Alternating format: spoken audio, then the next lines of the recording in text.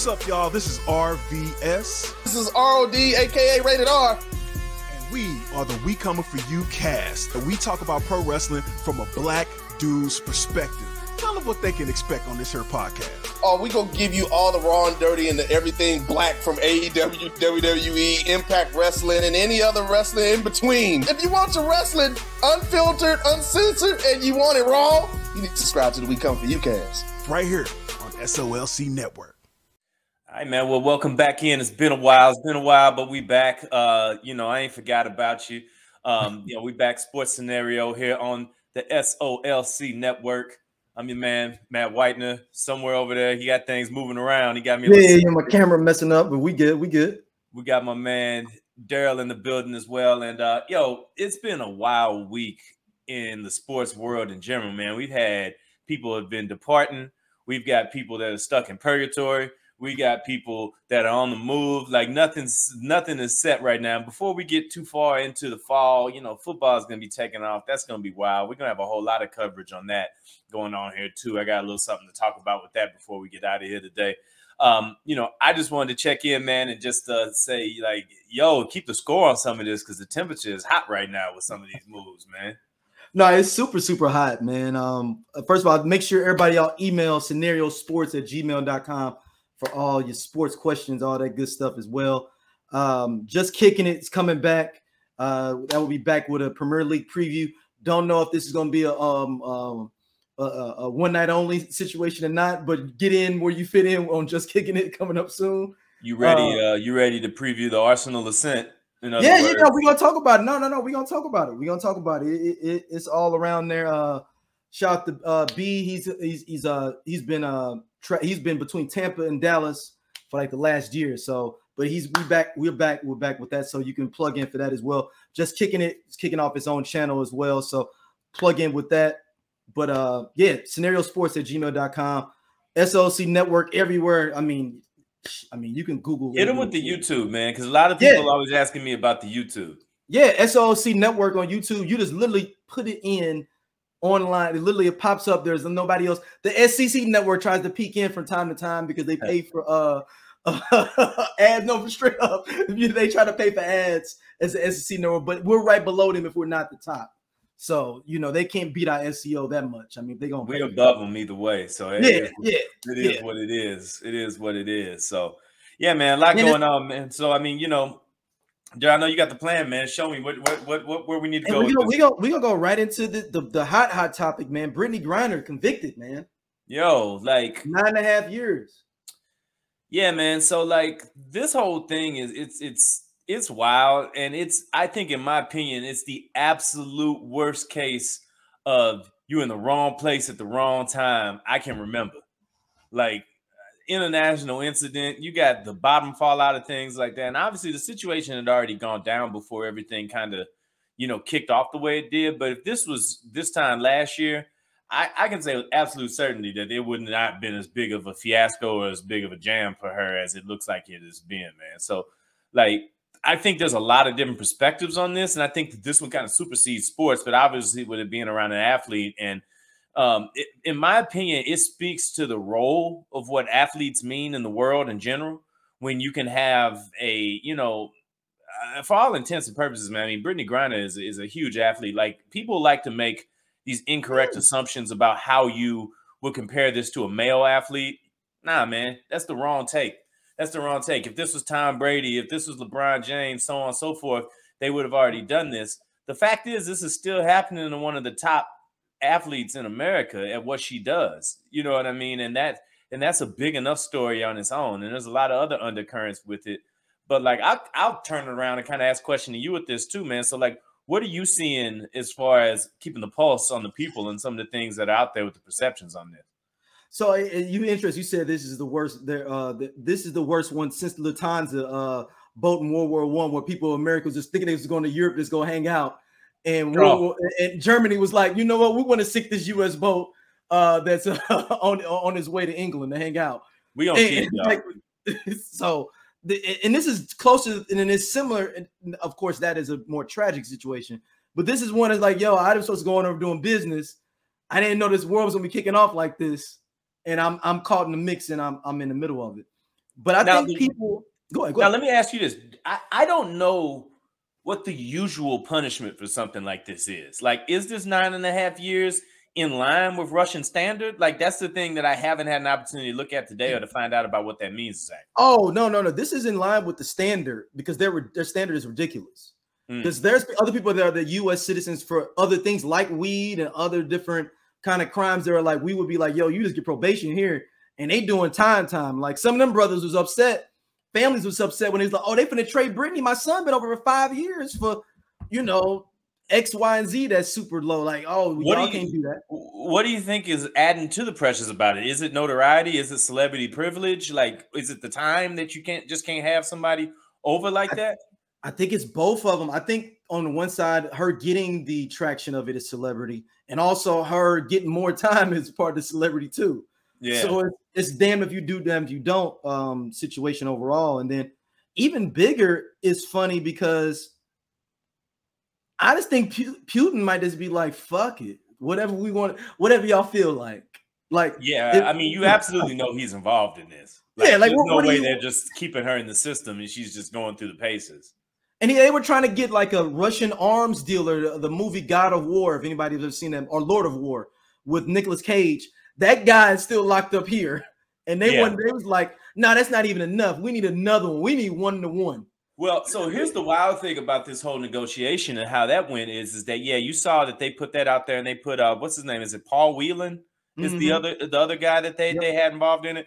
America is funny. We're going to talk about the MLB trade deadline later on. But 2-for-1. It's crazy how they were negotiating this in the media, like in the same type of thing. Like, yeah, well, you got one of our guys. We want Brittany back and we'll give you this guy back too. And then the next headline I see is, yo, Russia doesn't want this negotiated through the media. I'm like, this is wild. And they said they wanted 1-to-1. And they said they wanted 1-to-1 prisoners. So they saying they ain't doing package deal 2-for-1s. They wanted another prisoner to match up with Brittany if they wanted to have a discussion. So my question is, have we called Steven Seagal? He's over there. You know he is. Yeah, but this is the problem is he's a part of the state now over there. Like he has no he's over there. He's like a minor league oligarch. Yeah, exactly. Damn, he's man. there now. And plus he's got rape charges over here too, I believe. Oh yeah, I mean that's almost like a deportation right there. He over there for a reason. He over there. He's in Haven, as far as he's concerned. So like, how do you think this thing plays out? Like, what's the? I mean, I think that so far, looking at it from a legal standpoint and talking to some of the people that I've talked to about just what that means is that the verdict had to get handed down, the sentencing had to get handed down because now it's a true prisoner situation. So do you think that this was a formality foreshadowing a deal, or do you think that there's a chance that Brittany Griner going to spend some years over there? I don't even know. A part of me feel like she's going to spend some time. Wow. It's because wild. This deal ain't just going to be done like that. Unless they have some, like, let's rush it. Like they said, we look at this like a trade in the media. Maybe they have already talked about it and they just going to release the trigger. If we don't see her by, the NBA season, she gonna spend another calendar there. I think it's gonna be at least and like it's still crazy about the fact that I think that some of the media coverage of it has died down, but like the Ukraine situation is still going on. Like they're trying to find some solutions, I think, to ease that thing up, but that thing is still going on. And one thing I don't think anybody does is let America off the hook. You know what I'm saying? Like if you've got America in an advantageous situation, I don't think that anybody around the world is gonna say, "Oh, we'll cut y'all a deal." And least of all, Russia. I just don't see how that works out because, America has gone hard at trying to cripple Russia as best as they can without actually laying hands on them. Like they've done everything. Like they got their bank accounts in overdraft. You know what I'm saying? They done repossessed their whip. They done everything you could possibly do to a country without, actually going in and actually putting feet on the ground and causing issues with their people. This is just a bad situation to be in. This has been for decades. This ain't just like, this has been the last couple of years. We've been at them since the 40s, late 40s. Oh yeah, man. Like word to the Americans, man. It's dope ass TV, but like, yo, like that's how deep it runs in over here. But now my question is, does the U.S. I'm trying to think. Do we have a great U.S. NBA player that we could be like, you know what, you ain't going back either? Oh, like we're gonna hold on to somebody from them? Yeah, I was thinking like it ain't the NBA, man. You'd have to be in hockey. Like you'd have to like take Alexander Ovechkin or like Vladimir Tarasenko or somebody like that in. We can't do that. First of all, we can't take Vladdy. Vladdy hasn't done anything. And number two, he's too important to the Blues season. I can't condone that. I can't allow that to happen. I'm not talking about that they. I'm saying you can't go back. You can't leave out. I don't think they care. They're like, all right, I didn't really plan on it anyway, but all right, whatever you want to do. like. What we gonna do? We gonna take Pavel Bure off our throwback teams on the on NHL 23? Like, I don't know what you could do. I mean, America does hold some chips it can do, but forcing somebody to this is a slippery slope, right? Forcing somebody to send a prisoner that's legitimately broken a law as they deem fit in their country out is wild. Now, we over here look at it like it's overkill because it's not in line with our laws and our customs and things like that.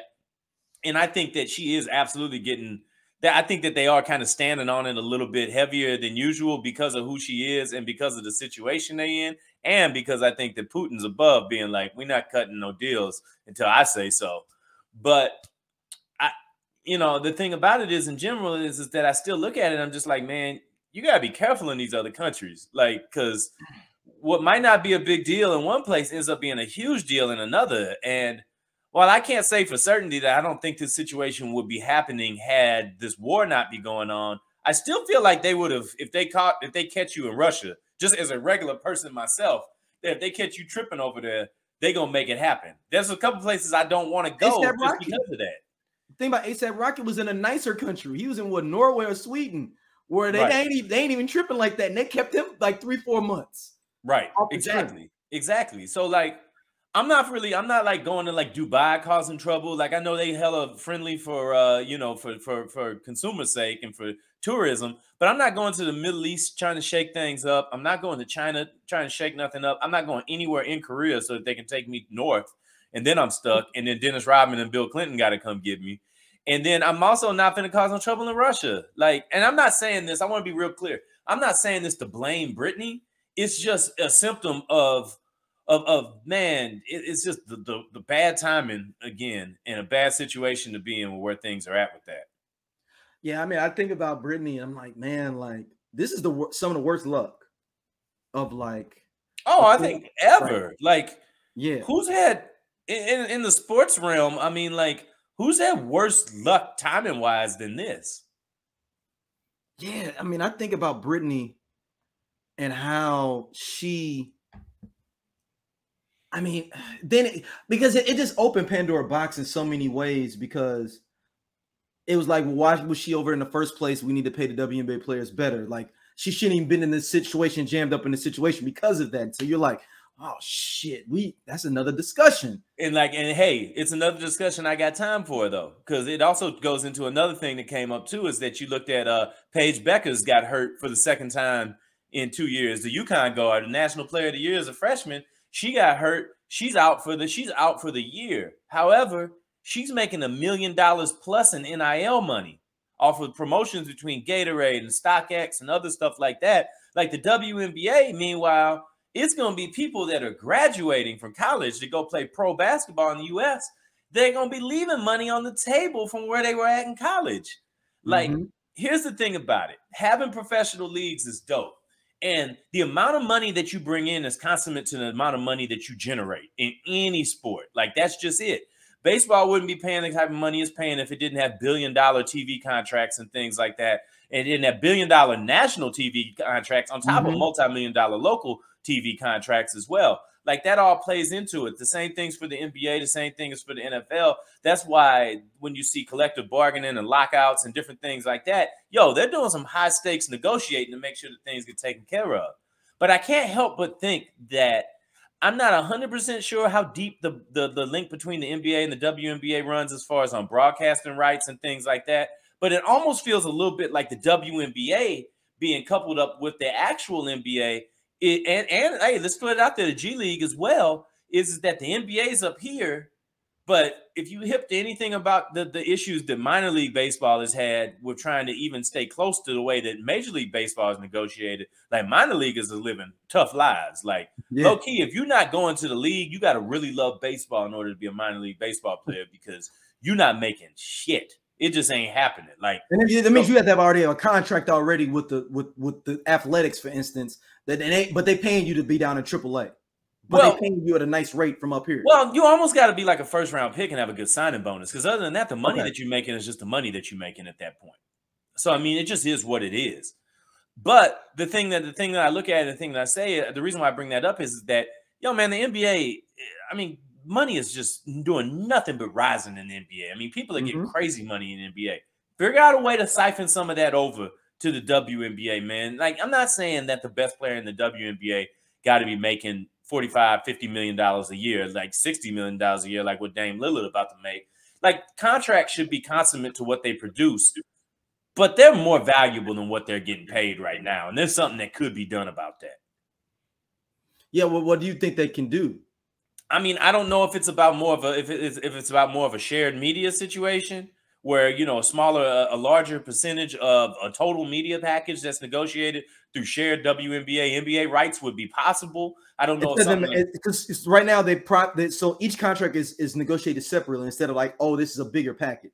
I think, and then again, I don't know. I don't know that. I never want to come on here and say something that I don't absolutely know and say something like that. Yo, somebody's listening and they got some insight into that, send it in. I love to learn as much as I love to teach. But the thing about it is that there's got to be some type of way to get there, because otherwise, I mean, you're just going to have this inequity, and this is going to continue to feed the perception, real or wrong, that you got such drastic inequity in male and female sports when it comes to pay scale. So you think that basically like, okay, well, we just 10-15% of this is just going to kick down to the WNBA. I mean, figure out some way about it. The NBA is a multi-billion-dollar organization. They can figure something out. It's there. It's there. You can get a tax. I can just see something like, do I get a tax write-off for this? And quite honestly, if you can't afford to do it on a large scale, do you need to have less teams that make more? You know what I mean? They only have 8 teams now. I mean, hey, no, I think there's a little bit more than that. I believe at least. WNBA teams. But I mean, at the end of the day, they had more. They've contracted. They had a lot more. They have contracted. Like the Houston Comets don't even exist no more, and they was like the Yankees of that joint when it kicked off. But I say all that to say is that I think there's got to be something to do on the back end of this to allow for our athletes to be able to stay in country and be able to do their thing. Like it just makes sense to me that way. I mean, let me ask you this. Mm-hmm. What do you think is more prevalent, in your opinion, when you look at North American sports, the MLS or the WNBA? Ooh, I would say the WNBA, but MLS is up there too. I think because online, if you look at the online numbers, people are watching some of those MLS games on the packages. If you look at even soccer period in US, like ESPN FC has a heavy following on online with their their coverage online. So you may not keep up with MLS, but you may watch some clips on it. You may watch people talking about it more. And maybe that's something they need to, package it along with that, is something like that as well. So it's 12 WNBA teams for everybody's record. Yeah, okay. That felt. No, it's a little bit more than that. Like, yeah. But they're probably even. I would say they're even right now. If not, an edge more to MLS. It says the MLS, looking it up, is that its revenue in 2021 was $250 million. Okay. So when I look at WNBA, $60 million. Ooh, shit. And MLS just got that big TV contract with Apple. Right. So, I mean, for like close to $1 billion for all them teams.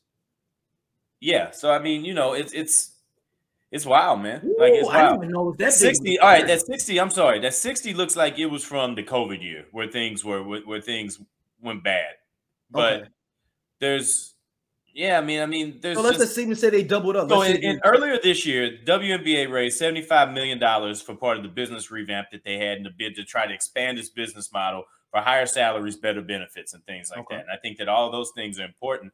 Those fundings came from a mixture of private donators and also from individual players. Like Pau Gasol is listed as giving money to it. Condoleezza Rice, Nike, they've all invested into it.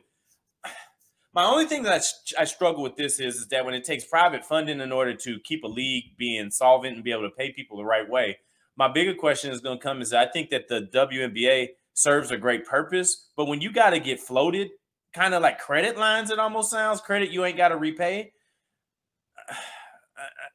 Is that sustainable? Nope. I mean, it's not. It's not sustainable. So I guess the bigger question comes, and now this is a question that I don't think can get fit in right now, is how can the WNBA become more profitable, more lucrative? What can be done in order to make it be bigger? Because I would say right now, and I've said it before, WNBA basketball is the second most famous female basketball in America. The NCAA women's basketball is more popular. It's more people that know Dawn Staley than anybody in the WNBA.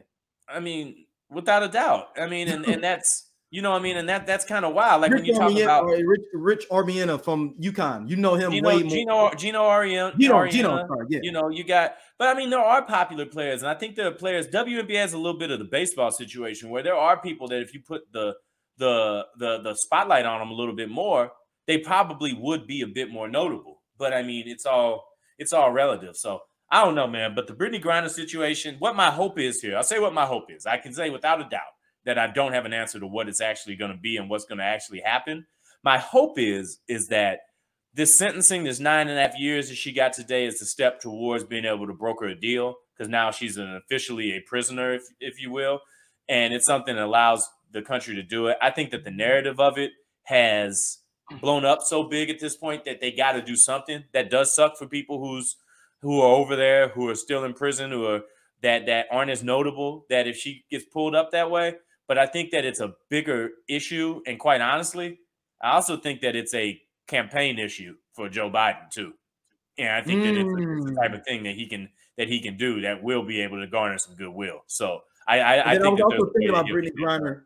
She's got even more bad luck because she's literally lived I know she's a woman, but she's lived the life of a brother. She's on child support right now as well from her first marriage. Then she gets locked up. Like, you gotta think, if I just told you this scenario in general, you're in the right place. You would be like, "Oh, that's my cousin Mike." Like, no, that's Brittany. That's wild, man. And I was reading an article before. They saying that Brittany's child support is in arrears because she's not making any payments right now. So even when she gets back, she owes back child support. She could get made. Now, if the U.S. is being assholes, they could. But she's in arrears when she comes back. Wow, man! When it rains, it pours. Hey, Brittany might want to just stay. Like, now you sounding like LeBron now, man. You're gonna have people coming for you talking like I ain't saying go back to Russia. I'm saying I just go stay in France. If I'm in arrears, let's say she does 4 years, and they say she's in arrears 4 years of child support off the flip, coming back. And she's 4 years with not being a WNBA, not ready to actually make a paycheck. I'm not going to come back. You got to find me for this child support. This is a bad situation. I know it's just bad. It's just compound on compound. Like, yeah, and who breaks it to Brittany though too? Or do you think she's thinking about something like that? Like, damn, I can't even imagine where her mentality is at right now. Without somebody, you imagine somebody hit you with the 9.5 years, you standing in Russian court for a vape cartridge. Now, and I gotta tell you, I don't know what exactly the situations are. I mean, I watched the latest season of Stranger Things, so that's the Russian prison that I saw. 9.5 years in Russian prison don't sound like nothing that you want to be dealing with. Nope. Damn, and that was 80s Russian prison. No kidding. All right, man. Well, hey, we'll keep our thumb on that, man. But best hopes, best wishes there with that. That's just a rough situation, man. Deshaun Watson suspension. Some people saying not enough. Some people saying he shouldn't at all. Well, here's the facts about this one right away. The former federal judge that they brought in to be the arbitrator said that 6 games was enough. Now the NFL has filed an appeal, basically, I think, saying that they don't think it is enough. And then today it came out that Roger Goodell has said, I'm recusing myself from this. We're going to bring in someone else to make this decision because I'm not going to do it. So Roger doing that thing of like when 2 girls that you talking to at the club, you just leave. Well, here's the biggest piece of it. And then the whole thing is just wild, just crazy to me about how they did it. The NFL brought in this ex-federal judge, Susan Robinson, a woman, in to help rule on some of these things and put some fairness and some decency into the situations around the NFL. However, now they're going back on the first ruling, the very first ruling that she's been a part of for the league. They're saying not good enough. We're going to go ahead and we'll take care of this ourselves. Like, what's this yo-yo bullshit that they're doing with this? Like for me, when the 6 games came down, first of all, I was like, whoa, like that's feels kind of not what I was expecting. I mean, I was expecting a year on the official side, even though the brother has gotten curved already. But when I saw that 6 games, I said, man, they didn't put the tax on this. And now you got to know the tax that I'm talking about. That's the black tax. That's the Michael Vick tax. They was like, hold on now, player. No, you got to still, you can't get this at list price. You got to pay a little tax too. And now they're pulling it back. They're going to put a new judgment on. So basically the 6 games is going to be the baseline that's going to get thrown out. And now they're going to come back in with some more. So the question and the scenario I'm putting out here about this is the NFL doing this simply to appease the masses, or are they trying to set a standard for what how things should be handled around the league? It's to appease the masses. Like, come on. Look, the Cleveland Browns, they let a trade go through. So that means that you're letting, if you were thinking about suspending him, couldn't they put an embargo saying like, hey, this player can't be moved because... Oh, you mean put him on the inactive, on the commissioner's exempt list? Sure, they could have done that. Right, you can't move him because we're doing an investigation. You can't move him. That surely could have been an option. It's an option that they decided to say, no, it doesn't matter. Yeah, exactly. Here's the one thing I'm going to tell you about this up front is that now for sure that they've done this, we know that the hammer is going to come now. Like the hammer is going to come now. I don't know. And also they don't like the Cleveland Browns because they let them make this trade. Well, the thing I don't know is that, all right, so is this now going to mean that this is going to go out to a full year that they're going to take them out? Is it going to be 10 weeks? Is it going to be 11 weeks? Like, is it going to be a certain percentage of the season? I don't know. Answer might come out at any moment, but it sounds like they're going to be diving this in through camp as well. So no matter what, Deshaun ain't going to be ready to go when it's time to get out there. Now, the thing that I look at with this entire thing is that, once again, it shows that the league is more decisive about trying to punish brothers in the situations that they find themselves in than they are of anything else. Because there's been plenty of instances where this could have came up and this could have been addressed with plenty of other egregious situations over the year in the league, and they didn't do it. So now you're taking a hard line on crime and doing things like this. And what's going to happen is that also an addendum to this, but also important. Also this week, they announced that Stephen Ross, who's the owner of the Miami Dolphins, is suspended until October 17th. And they're taking draft picks for improper contact with Sean Payton and with Tom Brady about trying to get them to come over to Miami as player, coach. And he tried trying to get Florio to tank games too, right? And to meet Brian with Tom Flores. Brady. Brian Flores, yeah. I mean, you got that whole thing still going on. There's been no resolution in what's happening with that. Listen, man, it's a joke. The whole way that the NFL tries to apply morality into situations and then put it in through I guess league legislature, it's a joke. You mean to tell me that a federal judge isn't equipped to make a decision on how something should be handled based on precedents and based on the information that was on the table? So now you got to pull it back and do it yourself. It's a joke. I'm just wondering too, though. I mean, I believe Deshaun Watson did mess with these women 100%, but I'm looking at it legally. Like, I didn't get convicted for anything. How are you going to take stuff away from me and the things that the whatever jurisdiction dropped and said it wasn't enough evidence? So how do you have the precedent to do that? Not saying that they should. I'm just saying, like, how do they have the precedent? The legal court said no. Well, this is also the thing that starts to get into things when you talk about professional sports leagues having antitrust rights and being able to make their own rules and being able to govern themselves. That's the type of stuff that I think that starts to call that whole thing into question and needs to be recalled too. Like, should they be subject to the same rulings that other businesses and individuals are too? Because when you start to do things like this, I think the last thing that the NFL wants is for the federal government to start saying, you know what, you guys ain't running this the right way. And I'm having too many things come out. I'm hearing about discrimination in hiring practices. I'm hearing about orchestrated sexual abuse and discrimination in DC. You had Daniel Snyder that was on the stand this past week doing things like that. And now you have how you're handling employee affairs based on taking things away from the actual certified ex-government officials to be able to handle it. Like, it sounds like you can't keep your house in order, so maybe you need some help doing it. So that's the flip of it, is that they're going to be like, you know what? I got you. I mean, in my mind, I think it should happen. I still think that, it gets into that slippery slope where you say, what's the lines between private business and what's not? But anybody who looks at the NFL and doesn't realize that's 32 guys playing God, they a fool. They're a fool and a half. I mean, now, do we previously a previous episode we talked about the Washington team in Washington, the Commanders. Now we were predicting, a lot of people watched that video of us trying to predict the Washington Commanders future name. Is there a way that we could see two ownerships changing between the Miami Dolphins and the Commanders? I don't think you'll see an ownership change in Miami because they've already made a ruling about what they're going to do. I mean, they suspended the guy until October 17th, which is roughly like week 5. What does the suspension mean for an owner? It means absolutely nothing. I'm trying to figure out what that means. It means absolutely nothing. It's a slap on the wrist. It means nothing. How do you suspend the owner and then take some draft picks? Like, that's what it is? I mean, where does conduct go? Now, does the draft picks go to another team? Or no, they're just off the board. Like back in the day when the Timberwolves, when the Deflategate thing happened, or back in the day when the Timberwolves. So we taking money out of some brothers' pockets. Then it's like 4 or 5 brothers ain't gonna get no check.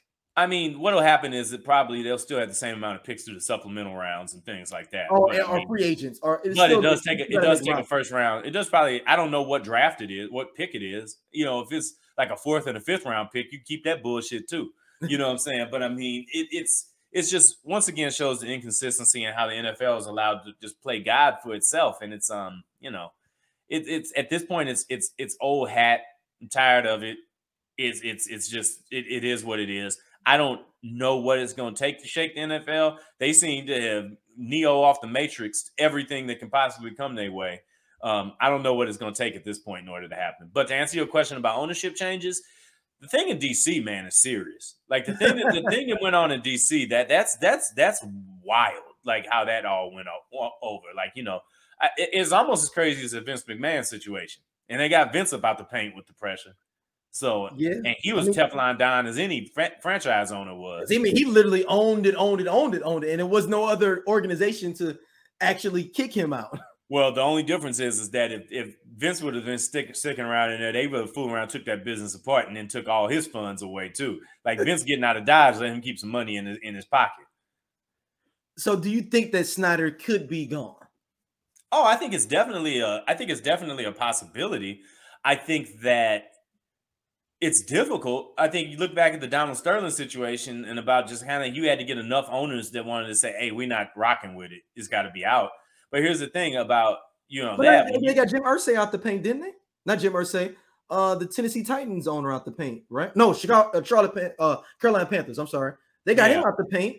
Yeah, I mean, I'm not saying it couldn't happen. This is way more egregious to me than the Carolina Panthers. I mean, you asking for consistency from the NFL, though. That's true. And I'm just going to tell you to be careful doing that because I don't know if you heard the headline of this particular segment.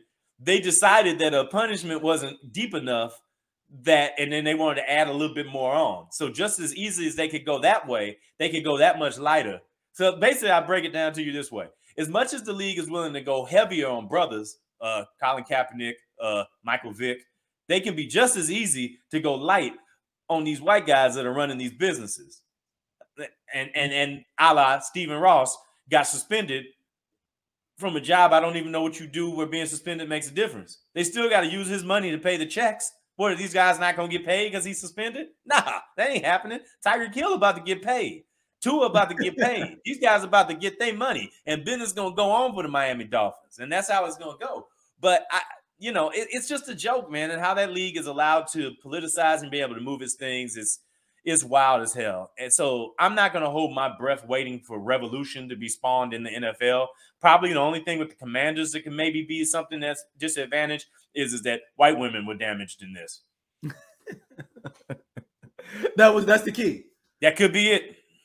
And I'm not going off racial bias or anything like that. I'm just going off how it seems to be the rulings get made in the NFL.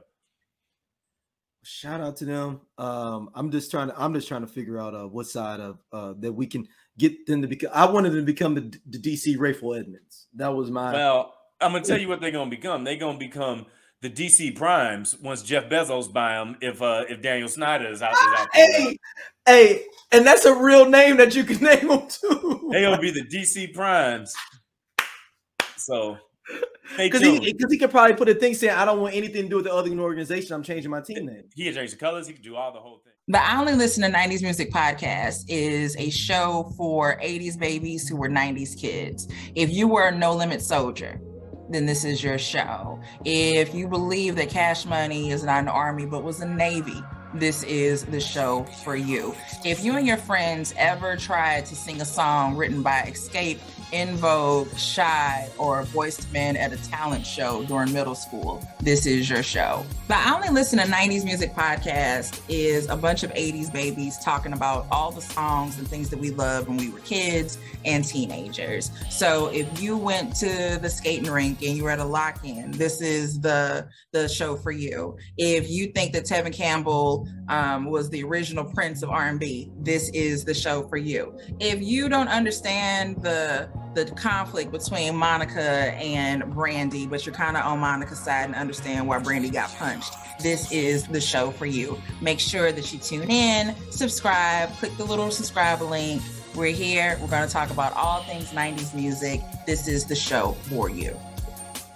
The only thing he ain't going to do is move him out of that media market. That's the only thing that ain't going to happen. Now, the only thing that I think that you probably could see potentially happen in that space is I'm interested to see how that works based on the Amazon distribution deal they got. Like, how can you make money off a distribution deal to stream games but own a team?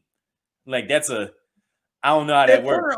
Ted Turner on TNT and TBS and the Falcons and that's real. The Hawks and the Braves playing on there. That's real. But he was streaming his own games though. Like right. He wasn't it'd be an exclusive package for my Washington fans on Prime. No, hell no. I think the Amazon's getting like Sunday Ticket or something in the next couple of years. So that's something you think that's going to happen. They've got Thursday Night Football starting this year. Yeah, I know that. So you think that's the next step? Oh, yeah. I mean, the NFL started its own streaming thing this year, too. Like, there's an NFL Plus coming. Look it up. $4. It's going to be $5 a month. Wow. I think you already can sign up. Wow. Okay. And then my final question before we move on: is all this stuff ever going to really hurt the NFL? Nah. I mean, what do you mean hurt the NFL? Like, what do you mean? Like will they really start losing revenue where you'll start seeing a shift towards a basketball more, back to baseball? We're going to see. We're going to see what happens with this. This Deshaun Watson thing is interesting to me because of the fact that it could mobilize the type of people that people do like to listen to, basically. The Colin Kaepernick thing fell on deaf ears because half the country didn't care and thought that it was about being anti-patriotic or whatever other bullshit. You can go back into the scenario archives and check my opinions about that. But, that whole thing got skewed, got turned around, and then got thrown in his lap like it was like he was at fault. Meanwhile, Deshaun Watson actually is at fault for something here. Like he actually is. And here's the thing about it is that his punishment is still more finite than what Colin Kaepernick's is. Like Deshaun Watson got a $230 million guaranteed contract. Colin Kaepernick can't even get a backup job. So it shows you the hierarchy of how things are perceived and what's tolerated and what's not. So to keep score on it as we wrap this one up, tolerated in the NFL, hiring biases, sexual misconduct, and overruling federal judgments that have deemed a punishment to be fit. What's not allowed is being able to take a stand against something. Also stealing money too. Stealing a lot of stuff. If you talk about with the Commanders, where they was not reporting how much money they really was making to spread it out to the other teams. Yeah. I mean, that's the reason why I think Daniel Snyder might be in a little bit of a different situation than Stephen Ross. Because you took that money out of my pocket line. Yeah. I mean, but then again, at the end of the day, Stan Kroenke just somehow got the entire league to pick up the tab on his lawsuit with St. Louis. So, Man, I don't know, dog. It's a wild place. Them some wild boys. I say this: the NFL, them some wild boys, and they gonna stay wild as the government lets them be. All right, next up, MLB trade deadline is gone. Come and go. St. Louis are upset about the Soto situation. Shouldn't be. I don't know why. I mean, I get why. I get why. I mean, here's what happens with big names being in the MLB trade space is that everybody gets excited about the chance about what they mean to be on their team, and then when you start reading the headlines and start reading the rumors, and you have all of these, it gets even worse now because the boom chamber comes from meme sites and from Instagram things that got like 20 followers saying there's rumors that, that the Pittsburgh Pirates are in talks for Juan Soto. Like, no, the hell the Pittsburgh Pirates not in talks for Juan Soto. I don't know how many people text me from like MLBmadness.com saying that, hey man, Juan Soto could be a Cardinal. You think this is real? I said, I've never heard of MLB Madness in my life. So I'm going to go ahead and say that I don't got a whole lot to give this. However, over time, it did become a thing where the Cardinals actually did get involved in it. But I'm going to make it about more than just the Cardinals because there are people that more than just from St. Louis that listen to this. Mm-hmm. So I'm going to talk about the entire thing here. So the big picture about the Juan Soto thing is that it was an unprecedented player being available at this time. Soto's 23 years old. He's historically good for where he's at his age. And guys at that age and that skill set you just don't get them in baseball. I mean, baseball does a better job of wrapping up its guys until they damn near past their prime than any other sport alive. But Soto got up as a teenager, got the clock rolling, has been producing historically, has won a World Series already, has had a couple of high MVP finishes already. He's mad unique. But the thing that doesn't happen in baseball, unlike in other sports, is that you don't get a chance to get these guys until they are 29, 30 years old. So for him to be out there at 23 years old is insane. So how is that possible, though? Well, I mean, what happened is that the Nationals are just resetting. They're getting ready. They've got new ownership coming into play. They're getting money off the books. This is a guy that they made an offer to last month, a 14-year deal for over $500 million. And he said, nah, I'm good. I'll wait. So when somebody tells you that $500 million ain't good enough, you got to start making plans. You got to start making plans, and you got to make plans at a time where you can get the most back for him. And that's immediately. The more time you've got on a contract, the more opportunity you've got to get more back for him. So they went into overdrive saying, we got to make a deal now. And boy, did they make one. They traded him. All right, let's put this, before we move on, I want to put this into actual terms about the deal that happened with Juan Soto and the San Diego Padres. What they did is that they traded him to the dude at the bar who's buying drinks for the whole crew. They said, the Cardinals was the dude at the bar who's like, I'll get you a drink because I'm interested in you. I'm not taking care of all your friends too, though, because that don't do nothing for me.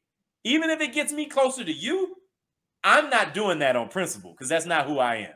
And that's not how I do business. Dang. And that's not how I get down. That's a good analogy. So meanwhile, the Cardinals walk away from the bar like, hey, I can't do anything. I'm going to go over here and do something different, make a couple of smaller moves and still hit what I need. I know that people are not going to like it. My boy is going to be disappointed when I get back over there. Like, dog, I thought you was in there. Thought you had her. Like, nah, man. She wanted me to get drinks for the whole crew. Now you're going to have guys in your crew, maybe your henchman, maybe your wheelman going to be like, shit, you should have done it. Why not? But then you're going to have your utility man, some of your more rational, grounded guys going to be like, nah, man, we can't do all that. That's too much. They want you to get bottle service for them? Hell no. You get no bottle service. So you said they gave a bottle service for you might be able to join my party and get bottle service with me, but I'm not just getting bottle service for you while I'm over here and all I got is a phone number that may or may not be yours when I leave this bitch. So I ain't doing that. But anyway, so the point about the entire thing is that the Padres gave up everything. They gave up all they had to get him. And then Soto's got 2.5 years left on his contract. Padres have never won a World Series. The Padres have been giving out big money to anybody who's asking. So they've been writing sucker checks for years now. So the Nationals had to know that if I call them, oh yeah, something gonna work out. So you got the Cardinals interested, you got the Dodgers interested. The Dodgers are interested in everybody. Like they're always in. They're always down for.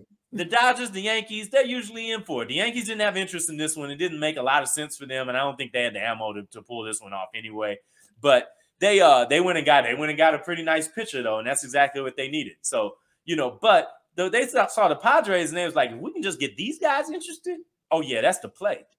They got a former number 1 overall prospect. They got the number 6 overall prospect from last year. They got the best outfielder in their system. They got 3 more top 100 guys. Like, they gave up years and years and years of what their team could use. And what's the most important currency in baseball? It's service years. Having controllable young guys on your team so that you don't have to spend that money, and then you don't have to be able to go out and do it. But they're all in. They've never won a World Series. I believe they've been 2 or 3 times. They've been 3 times in the World Series ever. They've never won one. Hey, man, I get it. You got to do what you got to do. I still don't think this makes them the World Series front runner, but hell, it sure in the hell gives you a pretty elite shot to go at it. So I don't begrudge them for what they did. I mean, if you're going to go hard, go hard. But I also am not mad at the Cardinals for saying, nah, man, we're not finna buy bottle service for the whole crew. That ain't us. Especially when there's only 2 years left on your contract and you just told somebody else that $500 million may not be enough. So is that what that's what he's worth right now, is around $500 million? They say? I mean, absolutely. Why not? I mean, Mike Trout's in his 30s and just got $450. Ooh. This dude's 23. You're actually in the rare position with Juan Soto that you're going to be paying for production years. He'll be signing a contract when he's 25, and he'll actually be good enough to deliver on part of that contract. Whereas you give up a lot of these legacy contracts, like Albert Pujols got a legacy contract, Robinson Cano got a legacy contract, Joey Votto's still making money from 10 years ago. You know what I'm saying? You got guys that's making money off who they used to be, not who they are.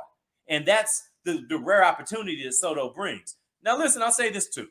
In most of these prospect for superstar trades, the known quantity almost always ends up outperforming the unknowns. For all of those top prospects, man, how many top prospects have been in and just flamed out and not been what they're supposed to be? I mean, we're sitting right here in St. Louis. Kobe Rasmus, Alex Reyes, Alan Bennis, Alan Watson, like all these guys, man, bad situation with Oscar Tavares, but you never got an opportunity to get the most out of that deal. Yeah. You know what I'm saying? Yeah, I mean, the Padres are getting the guarantee, but the Padres also got to keep him there too. And the other point that I'll make about it is that when you bring a couple of young superstars together, hey, man, it's kind of hot at first, but Fernando Tatis been the man in San Diego. For a long time. Fernando Tatis feel about another guy coming on his hill, selling jerseys, hearing his name getting chanted. You know what I'm saying? Now maybe he's a man on your yard, and you just signed a 10-year contract to be there too. That Derek Jeter, I was just watching The Captain on ESPN Plus, which, by the way, is fire, super fire. And it talked about how the Alex Rodriguez, Derek Jeter relationship fell apart. And then when he came to New York, how he had to humble up and kind of come to the thing. Now, I'm not saying that Soto and Tatis don't get along. I think they might be good friends and might be able to make it happen. But there's still a thing about bringing them superstars into one place. What's up, Brooklyn Nets? You know what I'm saying? Where things ain't guaranteed to play out the way that the lights are spelled on the marquee. Yeah, I mean, even you're talking about the Derek Jeter, but they're basically bizarre worlds of each other, like in their regular lives, in their general lives. Completely different people. But they're similar people, like in a weird way as well. I'm just saying, like I'll put it this way: if you put Derek Jeter and Alex Rodriguez into one person, you'd have the ultimate baseball player. You'd have the ultimate baseball player. In their personal lives. I'm talking about the way they move outside baseball. Well, yeah, but I'm just saying you can bring that piece from Derek Jeter. You can bring that determination to win, that leadership, them intangibles, everything he's got, that focus, all of that with Derek Jeter, and then just with the damn near unparalleled skill set of Alex Rodriguez into one guy, you got the ultimate baseball player. There's never been a player that good, ever. Yeah. No.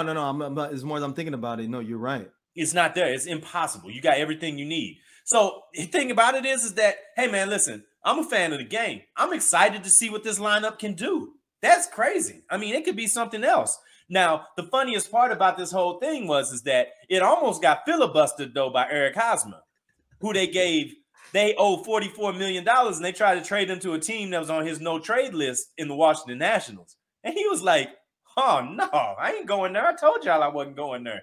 When we signed up, I said I ain't going there if you tried to trade me. And they had to convince him to do it. And he said, no, y'all better find somebody else. So they had to get the Boston Red Sox to come in and say, all right, man, we'll take you. We'll take you.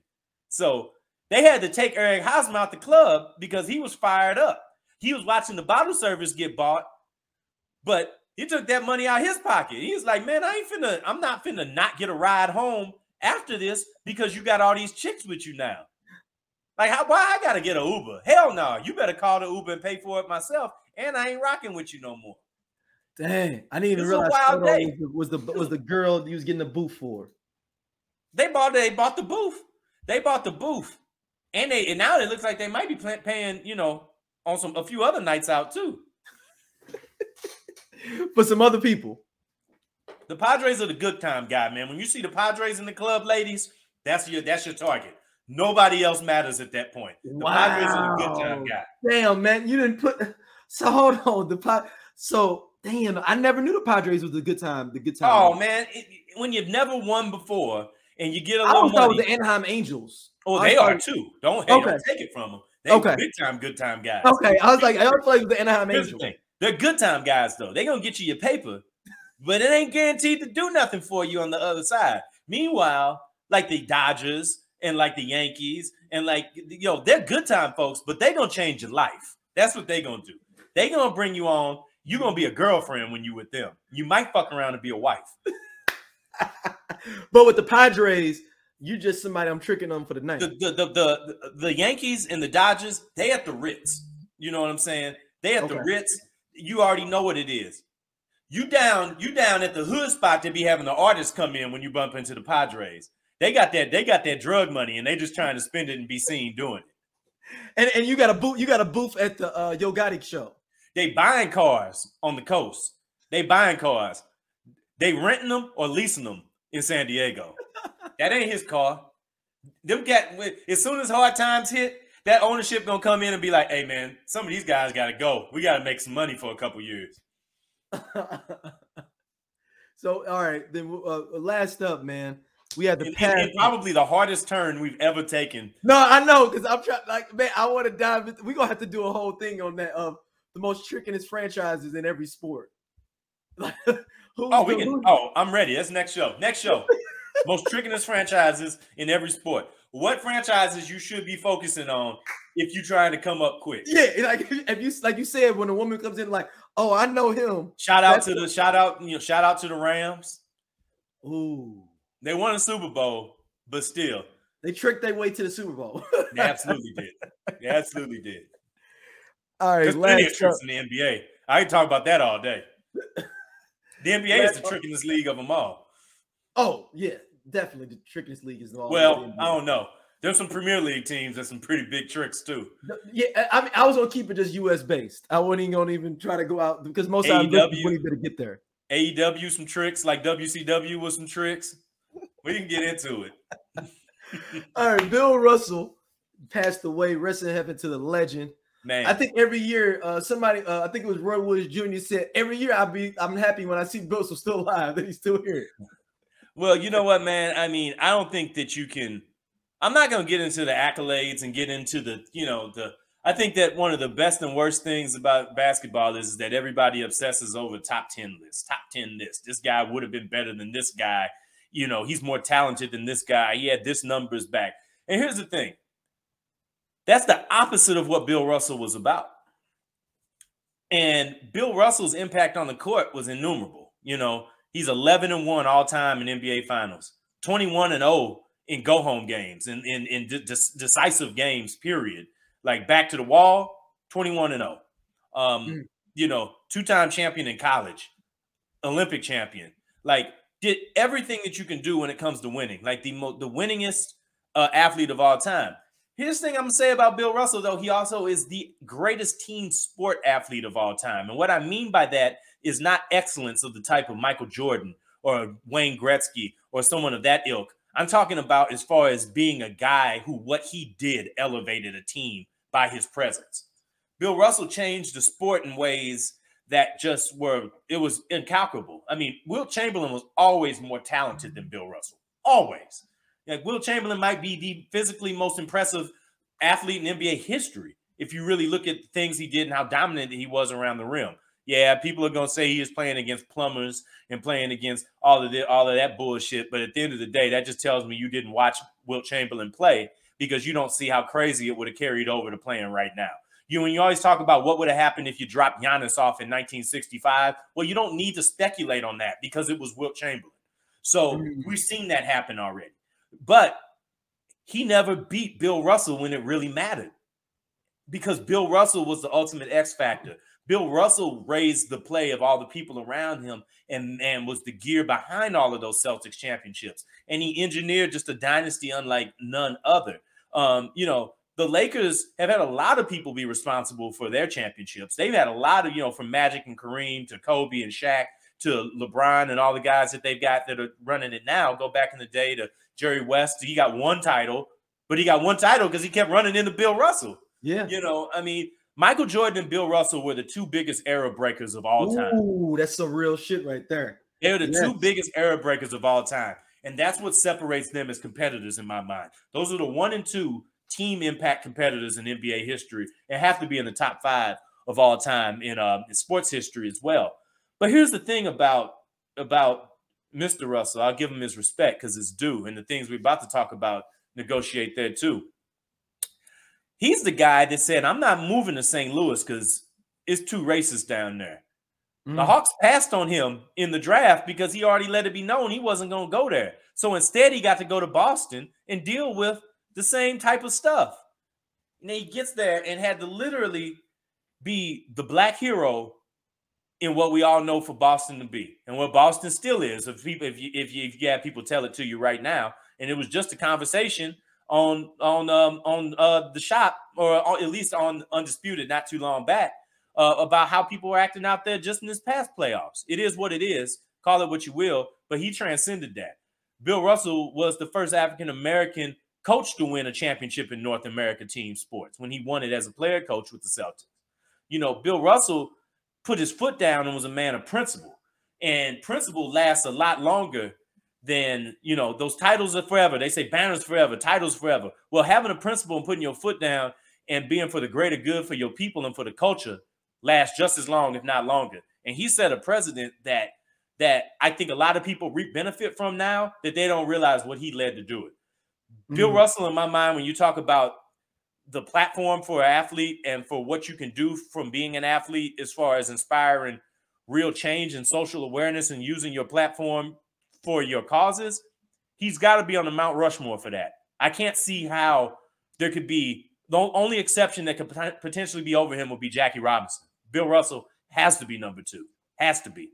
He's right there. You can throw Muhammad Ali in there. You can throw Arthur Ashe in there. You can throw a number of people into that space who stood for more than just what they are. But it really takes a special athlete for their cause and for their purpose and their dignity and who they are to supersede their greatness on the court, especially when they got 11 championships. Right. That's the key.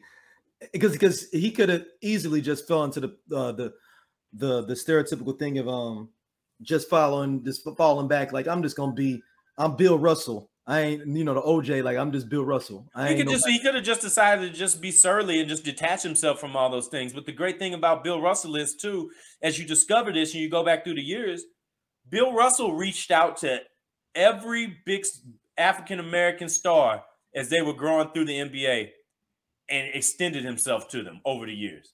He had a relationship with Kobe. He had a relationship with Wilt. He had a relationship with Kareem Abdul-Jabbar. He had relationships with Shaq. He reached out, but he didn't do it through the media. He didn't do it in public. Hell, he didn't go to Boston for years. Bill Russell didn't take his Hall of Fame ring until like 3 years ago because they didn't put the 3 first African Americans in the NBA into the Hall of Fame until then. That's like quiet, dignified protest where something ain't right. I'm just not going to participate in it. That's a beautiful thing to me, man. Yeah, no, it is. Beautiful thing. And it's that quiet energy. Absolutely. It's that, nah, I'm about this and I'm not going to move. And Bill Russell was a rock. They didn't have block shot stats back then. If they did, it probably would have been a triple-double for him. He probably would have averaged a triple-double well before Oscar Robertson did. He probably would have done it for a lot more years than Oscar or Russell Westbrook had done it. And somebody try to do that, like accumulate and try to see. Like, it would be hard. I mean, I'm sure they could. Some of the games weren't televised. You can't go back and watch. Yeah, it's just not there, and they weren't keeping the box scores and things like that. Yeah. So, I mean, I think they've done some pretty amazing things in the last few years as far as getting Negro League stats put together, but they'll always be incomplete just because they just never were held together. And since the games weren't televised, I mean, NBA games weren't televised until the 80s. Yeah. I mean, there's a lot of stuff from the 70s. They just started expanding and keeping more box scores at that point, but even Kareem's block shot numbers weren't all there because they didn't keep the stat. So, from the 70s, I think they started keeping block shots in like 77 or 78, I think. Oh, wow. So, I mean, so, you losing Wilt stats too. I mean, there's a lot of numbers that aren't there that don't tell the whole story. But that's also another thing, and that's the last point I want to make about Bill Russell is that, that's why it's important to listen to people about what people meant and what they did, both on and off the court.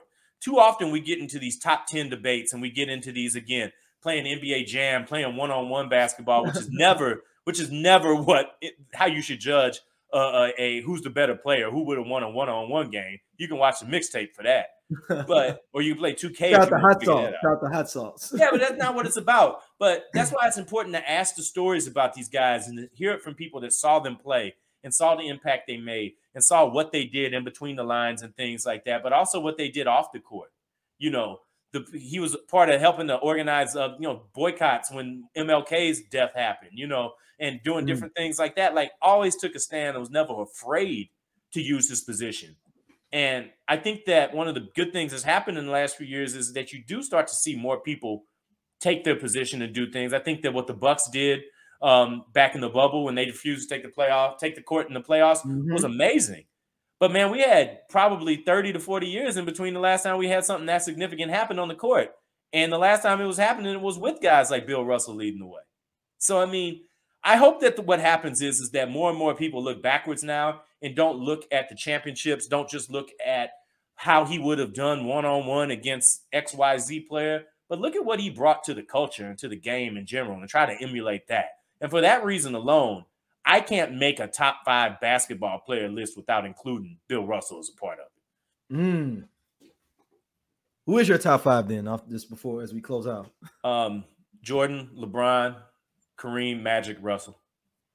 So solid list. No Kobe. Kobe fans. Come at me, bro. Kobe's might have something to say. Look, he ain't gonna like that. You don't have to feel a way about that. I'm ready for that one. You're going to talk about Kobe? I ain't going to drag Kobe into a conversation. It ain't about him. I got Tim Duncan over him, too. So we'll see. We talk about that sometimes. Well, Matt, man, we'll let everybody know where you hit you up at. Man, you know what it is, man. Talk about the Facebook group. Shit, we ain't even talk about the man. I was just getting to it, man. Hey, on Facebook, we got good conversations. We got current events. We got whatever you need all the time in the spirit of the show, man, over at SOLC, Sports and Culture. It's a private group. You got to put the invite in. I'm letting most people in. I will throw you out if I got to. I don't want to. What was if you gotta go, you gotta go. But I remember this episode of Martin. He's like, when he kicked out Bro Man, he's like, we had an incident earlier when we had to kick out somebody at the fight party. Remember? Yeah, absolutely.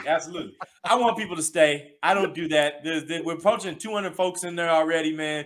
It's been a good ride. I'm hoping to pick it up during football season. Hey, another announcement. We got the SOLC Sports and Culture Fantasy Football League coming up. We're going to have some dope prizes that come into that. Also some engagement, some week-to-week engagement here on the network too, coming out of Fantasy Weekend as we recap that. We're going to be doing some gambling coverage this year. We're going to be doing a lot of different things, especially on DFS and things like that. So, stay locked, man. But you can always check me on Instagram at Cheap Seat Fan. You can check me on Twitter once again. Free Cheap Seat Fan and work. The embargo is over. I ain't got my check back yet, but I'll work on that. Cheap Seat Fan over there. And let them know where they can email in, where they can contact us. Scenariosports@gmail.com or straight OLC at Gmail or SOLC Network. Basically, everything is in the notes. You just need to click on one of them, send your shout outs, your thoughts, and we'll be able to, really interact with you. But the group is where it's at. That's where a lot of the main conversations goes on. And for those people that can't get on there, just make a fake Facebook account and just jump in. You should burn an account, man. Yeah, use a burner account. I know you got one. All the people that say they ain't on Facebook, they got one. They just don't have their profile picture on there. They got a dog on there or something. Don't matter. I got a couple homies that got them joints. They serve purposes, man. But hey, and we won't tell y'all about that either. But that's no, it's good. Everything's safe with me. But hey, yo, it's much love, man. Shout out to everybody that checked this out. Send in your thoughts. Send in your opinions. Yo, we're more than happy to talk about that. Get in the mix here. But yo, till the next time, man. Yo, SOLC up. Peace.